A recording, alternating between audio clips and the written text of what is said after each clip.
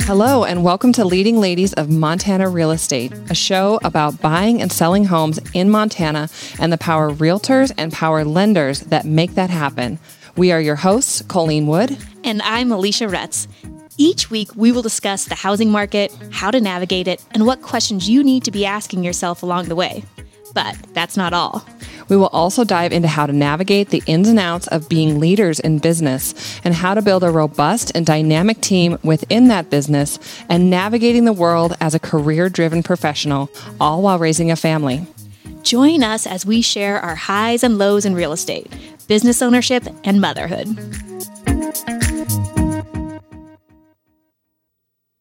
Welcome, Colleen. How are you doing today? I'm so good, Alicia. How are you? Good. Okay, so today we are going to talk about how to navigate the market as a first-time home buyer. Sure. First-time home buyers. I love them, don't you? I actually love first-time home buyers. Yeah. They're my favorite. I feel like they're the most grateful. I So really excited. enjoy walking through the process step by step. It's a lot of fun. Yeah. I love first-time home buyers too. They're so excited. They definitely have no idea what's going on. So which means we're on our toes. We have to really do our job well and make sure that they're super educated because there's a lot of things they can trip on. Exactly. I think the hardest part for first-time home buyers is actually the financing. Sure. What are some of the things you're seeing that first-time home buyers struggle with? You know, I think one of the things that we really run into for first-time home buyers is probably the first time that they've really evaluated where their credit is at. This is kind of the time where the youthful skeletons come out of the closet. The mistakes that you made when you were younger, maybe you forgot to pay that medical collection, or, maybe you have a credit card charge off, An old library book you never turned in. An old library book. I had a $10 collection from Target at one point in my credit history. That was just totally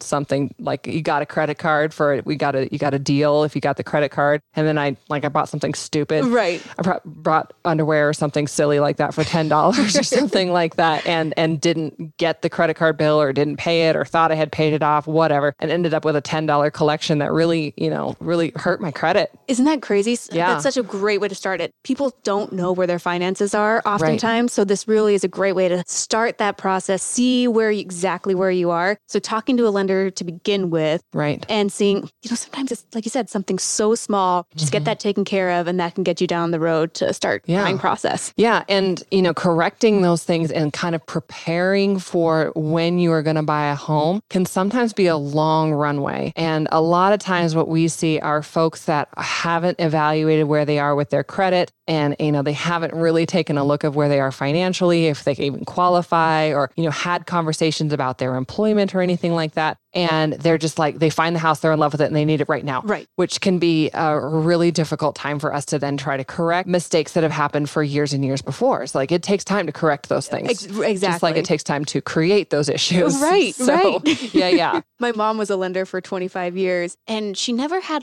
drug talk or even the sex talk with me, but she always said, you have a good credit score. That's the only thing you have to do to be successful. Okay, so what are some of the myths that you see for first-time home buyers? Because people constantly, what I'm seeing is they need 20% down. Yeah, that's a really common myth that we see a lot. And when we dispel that myth with people, they're always just floored. Right. And, I think that that's one of the biggest mistakes that first-time home buyers make is that they wait to purchase a home until they can, quote unquote, save up a down payment. And there are so many really phenomenal loan programs out there that allow you to put 0 to, a very low amount down payment. And some of those products, you don't even need to be a first-time home buyer and even to even access those things. So yeah, huge myth out there that you have to have a 20% down for a primary residence. 20% down is so much money. It's a lot. First-time home buyers rarely have that much money. Usually when you get that is after you sold a home. Yeah. And that's really the only way that I've seen people really get ahead to have that 20% down to put on their second home. Yeah, that's exactly it. So just so you folks know out there, first-time home buyers, that's where people are getting their down payment. It's not from saving $100 a week. No. It would take you 40 years to do that. Exactly, especially in this market. You have to have so much savings, or you're just given a trust from your grandma, which again is pretty rare. Really, The way people that I've seen get ahead is by selling their first home, moving on to the next, and using that equity for their next purchase. And, that's something too, is that, your first-time home is probably not going to be your dream home. And that's okay. I mean, we have people that are like, no, I want to wait to use my first time home buyer status for the right home. Right.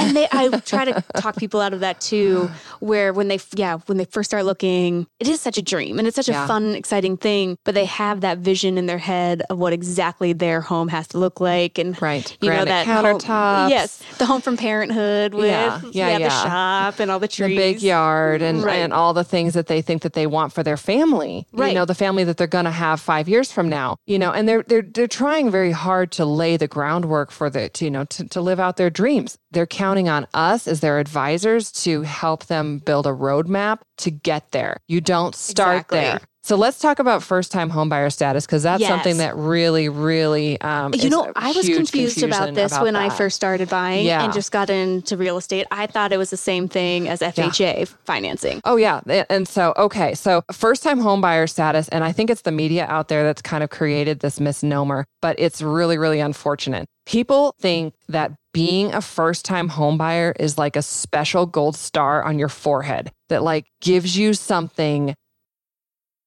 That's really, really not the case. Right. So it turns out we have great loan programs, even if you have owned a home before. That's okay. So talk to me some about your loan programs that you have. Okay. So most lenders out there have some real basic nuts and bolts of loan programs out there. So conventional loan programs with Fannie and Freddie, those are kind of your basic loan programs. Conventional loans we use a lot. But talking about some of the government programs, FHA, that is a program that allows for a very low down payment. So it's 3.5% down. But we love FHA because FHA is very forgiving for lower credit scores and higher debt to income ratios. So a debt to income ratio is your total debt. So your new house payment plus all your other monthly debt divided by your gross monthly income. So that's before taxes. And a lot of times, especially in a market that's super strong like ours, we have a lot of folks with a higher debt to income ratio. So what do the ratios need to be for FHA? We have some options all the way up to 50. Wow. Last time it was 45%. So 50%, that's really great. People don't go buy a house with 50% of your income. But if you only show so much income, if you're an independent contractor or if you're self-employed and you aren't claiming all your money, then this is a great way to show that, I can still get a home with 50% of what my income shows. Or, you're fresh out of school. Yep. We have a ton of student loan debt out there. And sometimes people just have higher debt to income ratios. Right. They're just getting started. They're getting they start with their baby jobs and then they, you work your way into higher paying jobs, but you got to live somewhere in the process. Right. And what I see too is I've seen a lot of homes where they actually can get income off their home, whether there's a basement apartment they're going to rent out or an ADU. Mm-hmm. And that does not show that that's going to be taken off your payment. Right. So that's a great option for people who will be showing other sorts of income. Absolutely. And you can actually use an FHA loan to purchase a multiple unit property if you're going to occupy one of the units. That is so fantastic. And so up to how many units? 4 units and still do very minimum down payment. That is huge. It's huge. And it's a really great way for people to be able to get into investment property at a super low down payment. It's just a really, really cool program. And we love the program. We use it a lot, especially in our market. So other programs that we have a VA loan, which is designed for veterans out there. It's a great loan. Great loan. One of my favorites. Yes. And it's so funny. Rates are so much better with them. They're more protected. 0% down generally if you haven't used your eligibility before. Right. So super exciting. If you receive any sort of VA disability payment, you don't even pay the upfront funding fee. So it's like no monthly mortgage insurance, no upfront funding fee, and 0% down. Everyone should just go join the rate. Military right now, just so you could always not use the VA. Yeah. I think you have to be in for 3 years. You're set. And you know what's funny is that there's a real misconception out there among realtors that VA loans are harder. Unfortunately, we've heard of realtors that have frowned upon offers with VA loans. Oh, I disagree. Which is bad news bears. Like, don't do that. No, they're fantastic. You never, loans. ever want to. You do have to have an appraiser come out and do an actual inspection on the home. So if there's something major blinding with the house, we had one where there's a crack in the window and it was a giant window. It's got to be fixed. But it really is, the window should be fixed anyway. Yeah, so VA wants their buyers. Veterans to live in homes that are of good quality, that are safe for their families. And hey, that's what we want too. We don't want our buyers living in ghettos either. The other product that we have that we do a ton of is rural development or USDA loans. Those are also a 0% down product. They're So- hard to find in our market right now because of the income. You have a Right. max income. Right. And so talk to me a little bit about that because it is such a good program. I was Yeah. doing them a lot when I first came back to Montana. Right. And now they're just hard to find the right people to get into them. Oh, for sure. So USDA, the product was originally intended for to help people be encouraged to live in rural areas, which is kind of funny here in Bozeman right now because rural development allows for you to purchase homes outside the city limits. And it's funny because our city limits is kind of a little tiny circle Yep. inside the middle of a much larger area of real estate. Yes. So the amount of areas you can buy in our area is get a fantastic home just a few minutes from town. Right, And- with a rural development loan. Right. It's pretty That's kind of fantastic. funny. One thing that's been great, though, is rural development has really been pretty proactive in increasing their income limits. Okay, great. Yeah. So what is the income limit for a family of 4 right now? I think it's $103,000 for Gallatin County. Okay. And I'm just kind of pulling from my ear on that one. That's always a guideline we always want to look up. But yeah, rural development is an income restricted program that you can't make too much money. So again, rural development, the reason why they created the program, they want to encourage people to live in rural areas and they wanted to help out people of a certain income level and below. So it wasn't intended for folks that had 20% down. It wasn't intended for folks that were high income. It was really intended for kind of moderate to low income folks wanting to live in rural areas. So And it's a great way, again, for first-time home buyers to get into the market. If you can find a rural development loan that'll work for you within your income, Yeah. I highly recommend. yeah, absolutely. In fact, it's the loan that I use personally in order to get into a home. Oh, you And did? Yeah, Okay. absolutely. And we love rural development loans. We love VA loans, FHA loans, all three of those products, rural development, FHA, and VA. Those are all going to need to have properties that are of good condition Yep. for sure. And then we use that conventional product for properties that might need a little love. Right. Ones that are going to not be a primary residence. So all of those government programs, FHA, VA, and rural development all require that you occupy the property as your primary residence. Okay, so let's talk something kind of controversial. Sure. Let's talk about ARMs. Okay. So I've had a lot of friends use them. They've had success with Yeah. them. People who flip homes a lot. It's not the worst option on the planet. Right. What are your opinions about an ARM? It used to be that ARMs were a really common product to be used for somebody who was planning to sell a home within a handful of years. And it used to be that the interest rates for adjustable rate mortgages, that's what ARM means, adjustable rate mortgage, meaning that your interest rate can change along the term of your mortgage, so it won't stay the same. So if prime interest rate goes up, so does your interest rate on your house. So we used to do a lot of ARMs because the interest rate would be fixed for a set number of initial years, which would generally allow people to, live in the home, pay kind of a minimal payment, and then be able to liquidate the property before the rate started to adjust. Right. Well, it used to be then that interest rates on adjustable rate mortgages were quite a bit better, like almost a full point lower than the fixed rate mortgages. That's right. And now they're catching back up. They're not that much of a difference. We've been pricing ARMs because we've been getting a lot of questions about them. And we have seen lately that adjustable rate mortgage interest rates have been higher than the fixed rate. Really? That is so interesting. Yeah. So, we I had wonder the what conversation. the projections are. Is it that they think interest rates are going to go down? Is that why? Or I'm not really sure what the why behind it is, but for me, when I'm coaching my clients on what the best thing is for them to do, you never know when life's going to happen. And you say you do a 7-year ARM, so your interest rate is going to stay the same for 7 years, and then it can adjust. So a 7-1 ARM stays the same for 7 years, and then for every year after that, it'll adjust based on prime interest rate. And it's risky. What if life happens to you and you're that stuck property in the that house. you thought you were going to stay in is now you're going to have to be your house? Maybe the market turns. Maybe you can't sell your house for what you owe in it, and you're stuck with an interest rate and a payment that can fluctuate. It doesn't matter. Right. Where My you parents are. bought their first home at 12%. Yeah. You don't want to get stuck with a mortgage that goes up At even 12%. Yeah. Yeah. Yeah. I mean, that would be crazy. So, I think it's always good to ask questions when you're considering an adjustable rate mortgage, especially for the purpose of, say, flipping a property and maybe, trying to keep your payment as low as possible. Yeah. Ask the question. So you're educated and you know the answer. I have been advising against them just again because the interest rates have been higher. It's not worth the risk. Benefit then right now for them. No. Yeah. Before, No. like you said, if you're an entire point lower, you move often, then maybe it's possibly worth the risk for you. But right now, it really doesn't make any sense. Absolutely. That's my guidance. I like it. Okay. So something else that we run into where, we kind of talked about student loans and people having trouble with student loans. Yes, student loans are brutal. Yeah. It took us so long to pay off my husband's student loans. And again, the way I've seen people pay off their loans is by selling their first house. Yeah, I've seen it true. over and over again. Those debt payments, if you just slowly chip away and chip away, it takes a lot to make a giant $40,000 payment out of nowhere. It does. And so here's something that we get asked about all the time. It's really, really common when you're fresh out of school or even just a handful of years out of school that your student loan payments could be deferred or a super low payment based on your current income. And we get asked every single day, well, I don't have to make a payment on my student loan, so why do you have to count a payment? And the answer is that we do have to count a payment, even if it is in deferment. Because eventually you're going to have to pay on it. Because it's a 30-year mortgage. And at some point, you're going to have to make a payment on that student loan and you need to be able to qualify for that. So the way that we calculate that really depends on the product that we're using. So the loan product, whether we're using an FHA loan, a rural development loan, a VA loan, or what kind of conventional loan that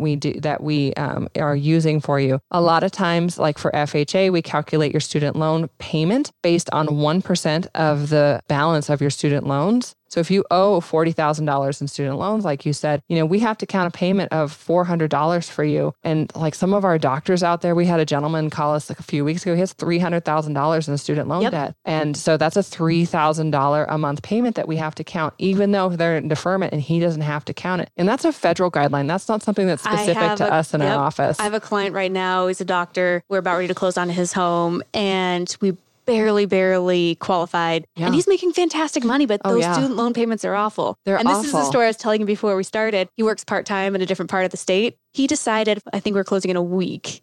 He decided to go make an offer on another condo when we barely qualified for this house. So we're getting down to it, which is another question I want to get to.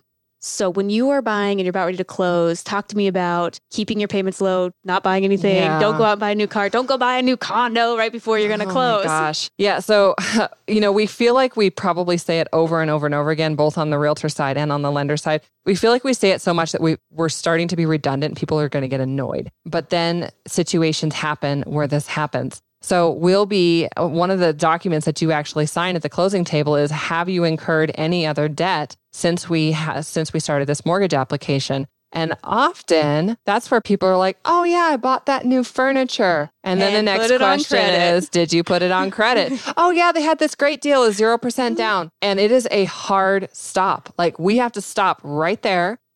Go and gather a statement from you, send you back to underwriting and see if you still qualify. And I've had it where people have bought a vehicle, they pulled up to the title company or they pulled up to my office and a brand new vehicle, and the realtor and I am standing there looking at that brand new dealer plate I hope that's your mom's truck. Oh man, it was a 2015 red Chevy that pulled up to my closing. I'm like, oh, this isn't going to happen. And guess what? It didn't happen. It didn't happen. And we actually said as a joke, like 2 weeks before, don't go out and buy a new truck. Yeah. Shows up closing with a new truck. And they did it. I think it's because people are getting confident. Like they're getting some awareness of where they are financially. Like, because we don't call people up and be like, hello, your debt to income ratio is tipping over onto the very tippy top. Like, you have an 810 credit score. Yeah. We don't call them and tell them that. Like we tell them, hey, you qualify for this mortgage, and they get maybe a little cocky. And that new truck thing, they're going to think that new truck looks really good in front of their brand new house. So yeah, if you are in the process of doing a mortgage, please don't go get a new credit card or buy anything on credit or open any new lines of credit or buy any new vehicles or go under contract on another piece of real estate. It can be a total deal breaker and you could be left with living in your brand new 2015 Chevy truck. And with how tight this market is, it's not worth it to lose the transaction. We have to fight to get our first-time home buyers into homes. Absolutely. Especially if they're not doing cash. So it really is worth it to just wait a couple weeks and then make that happen. And it can be hard though for people to kind of wrap their head around it because they want to move in that afternoon and start their lives. They want to start their lives. So they wanted to, they've picked out the furniture. It's going to be delivered. I mean, they feel like they've done all the right things. And, those furniture companies, they're trying to sell stuff too. So they're pretty good at convincing people to go right ahead and get that new furniture. So if you have any questions when you are in your loan process, I highly recommend that you contact your lender or your realtor and ask them if they think that would be a good idea before you go and sign that promise to pay. I think that's a fantastic idea.